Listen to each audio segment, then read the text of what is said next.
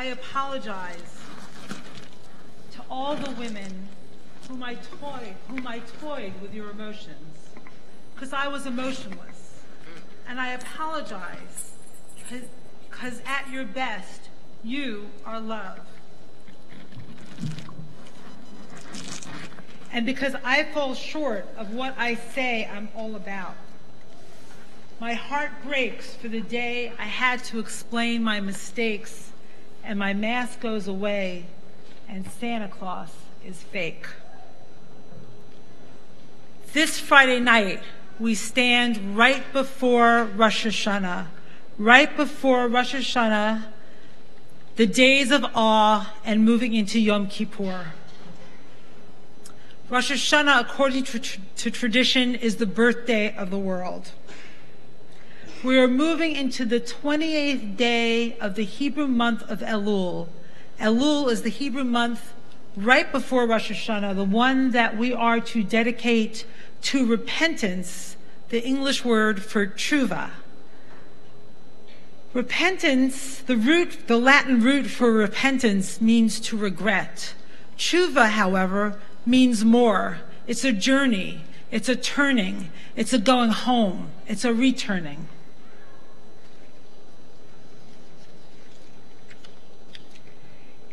In articulating this journey of tshuva, our tradition gives us a gift, gives us the promise of returning to ourselves, of connecting to the ground of our being, to our source.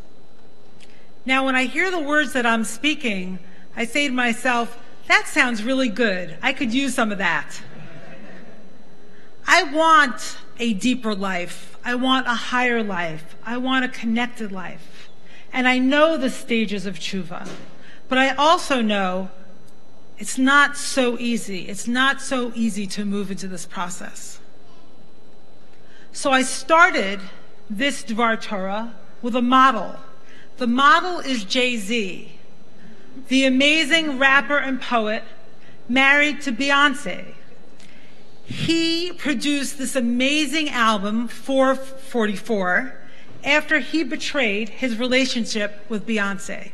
And it's all about tshuva. So now that you know my theme, and now that you know what I'm talking about, I'm going to read his words again. I apologize to all the women whom I toyed with your emotions, because I was emotionless. And I apologize, because at your best, you are love. And because I fall short of what I say I'm all about. My heart breaks for the day I had to explain my mistakes. And the mask goes away, and Santa Claus is fake. It's amazing. In his lyrics, we actually find the basic stages of tshuva. Consider recognition, hakara, recognizing our own deeds, our own misdeeds, I should say. Remorse, regret, or charata. Confession, confessing your misdeed to the person that you hurt, or vidui. And cessation, probably the most important of all, not repeating the sin, or kabbalah la'atid. Accepting upon yourself that you will not repeat this in the future. So if we think about Jay-Z's lyrics, we can easily, or actually I could easily, match them up to these stages. Recognition, I toyed with your emotions because I was emotionless. Remorse, my heart breaks for the day I had to explain my mistakes. Confession. The whole album is a confession, not only to the person or the people that he hurt, but a confession to the entire world. Saying to each of us, no matter how far we've strayed, there is a way back, and this is what it takes. Cessation. Stopping the sinful act. Well, it's not obvious from this particular song that he stopped. But to understand more about what happened in their relationship, I watched an interview on CNN with Jay-Z and Van Jones in January of 2018. And here's what Jay-Z says about the journey back. We chose to fight for our love, for our family, to give our kids a different outcome. You see, to break the cycle. The best policy is to change behavior. Yeah, it's a good policy if you can do it. You have to acknowledge the pain. You have to let that person have their say. You have to get on the floor, get on the mattress, really work through it. Really be honest. It takes a while. It's hard, difficult to hear, difficult to say, to listen to that sort of pain. You have to be strong enough to listen.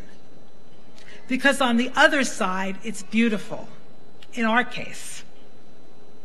An amazing model of this journey. But I'm back to my original question.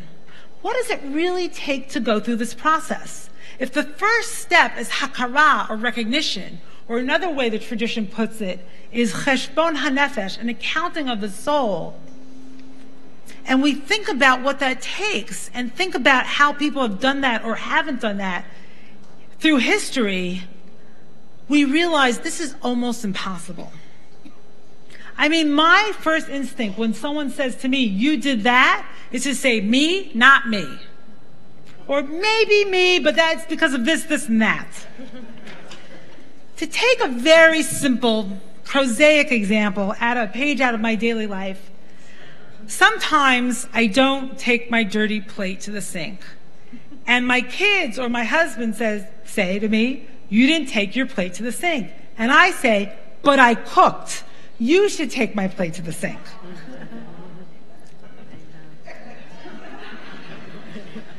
Maybe, but if I wanted a redivision of responsibilities, I could ask for that. It has nothing to do with the plate. Or if I want people to take care of me after I cook, I could ask for that. But just not taking my plate to the sink and leaving it for other people is just simply not right. Right? Right.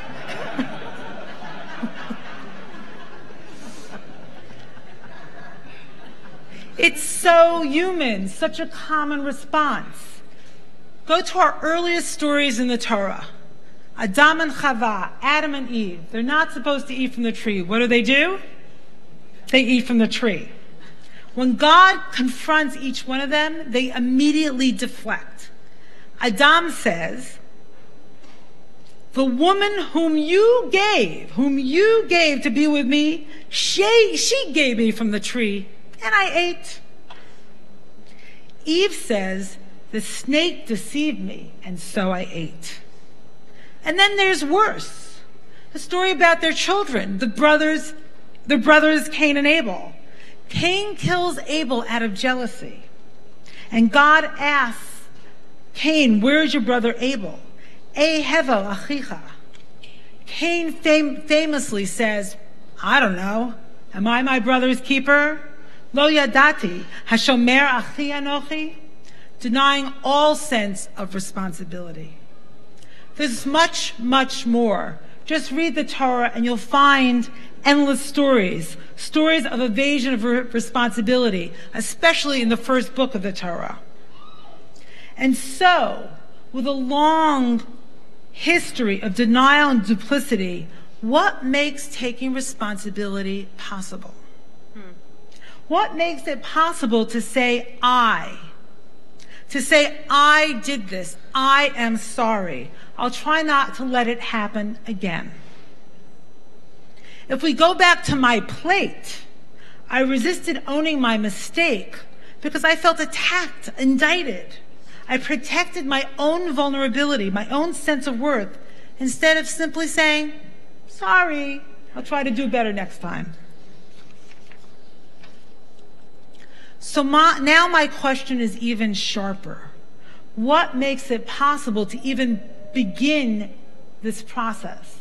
To look at our mistakes, at our sins, at our transgressions, whatever word you want to use, and own them, and then speak them. The rabbis gave us a really powerful tool in the month of Elul.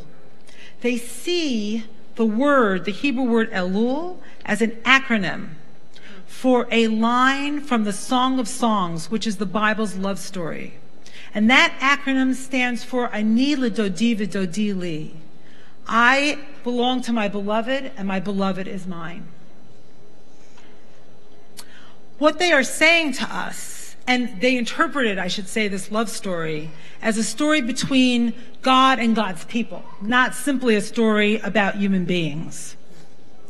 What I believe they are saying to us is, if we understand that each of us is held in love, then we can have the courage and the strength to admit our wrongdoings. Because if we are held in love, then our wrongdoings don't define us. We can still survive in the context of a relationship. Our very core is not completely indicted. They are giving us a key for the entire journey. They are saying to us, begin in love. Love, that's where the courage comes from. And perhaps that's what Jay-Z knew. Perhaps he knew that he was loved no matter what. Kind of the way you love your children, no matter what they do.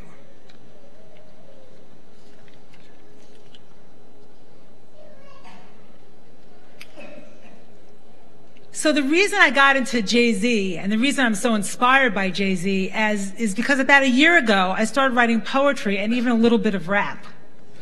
And I started to listen to the art form. And his words and his music were so inspiring to me, especially this particular album and the way he speaks to his beloved and he speaks to the world. So, to bring it all together and to come in for a landing, as Rabbi Ingber would say, I conclude with a poem. I apologize for my plate. Accusation put me in a state. I could not say I'm sorry with the torpor inside me.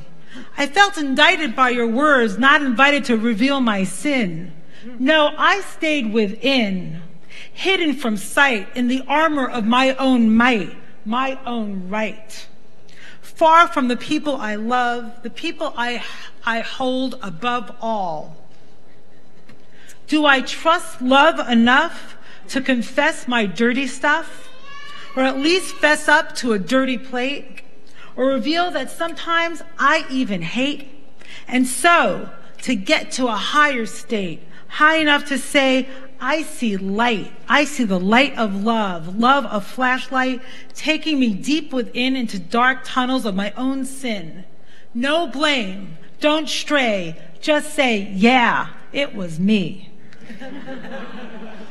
It hurts to blurt out in a whisper or a shout, but I will confess and then feel blessed. I did it. It was my plate. I ate from that tree because I wanted to. It wasn't the snake's fault after all. I killed my brother Abel. I betrayed you by not knowing that at best you are made of love. Love, that divine stuff that governs each of us.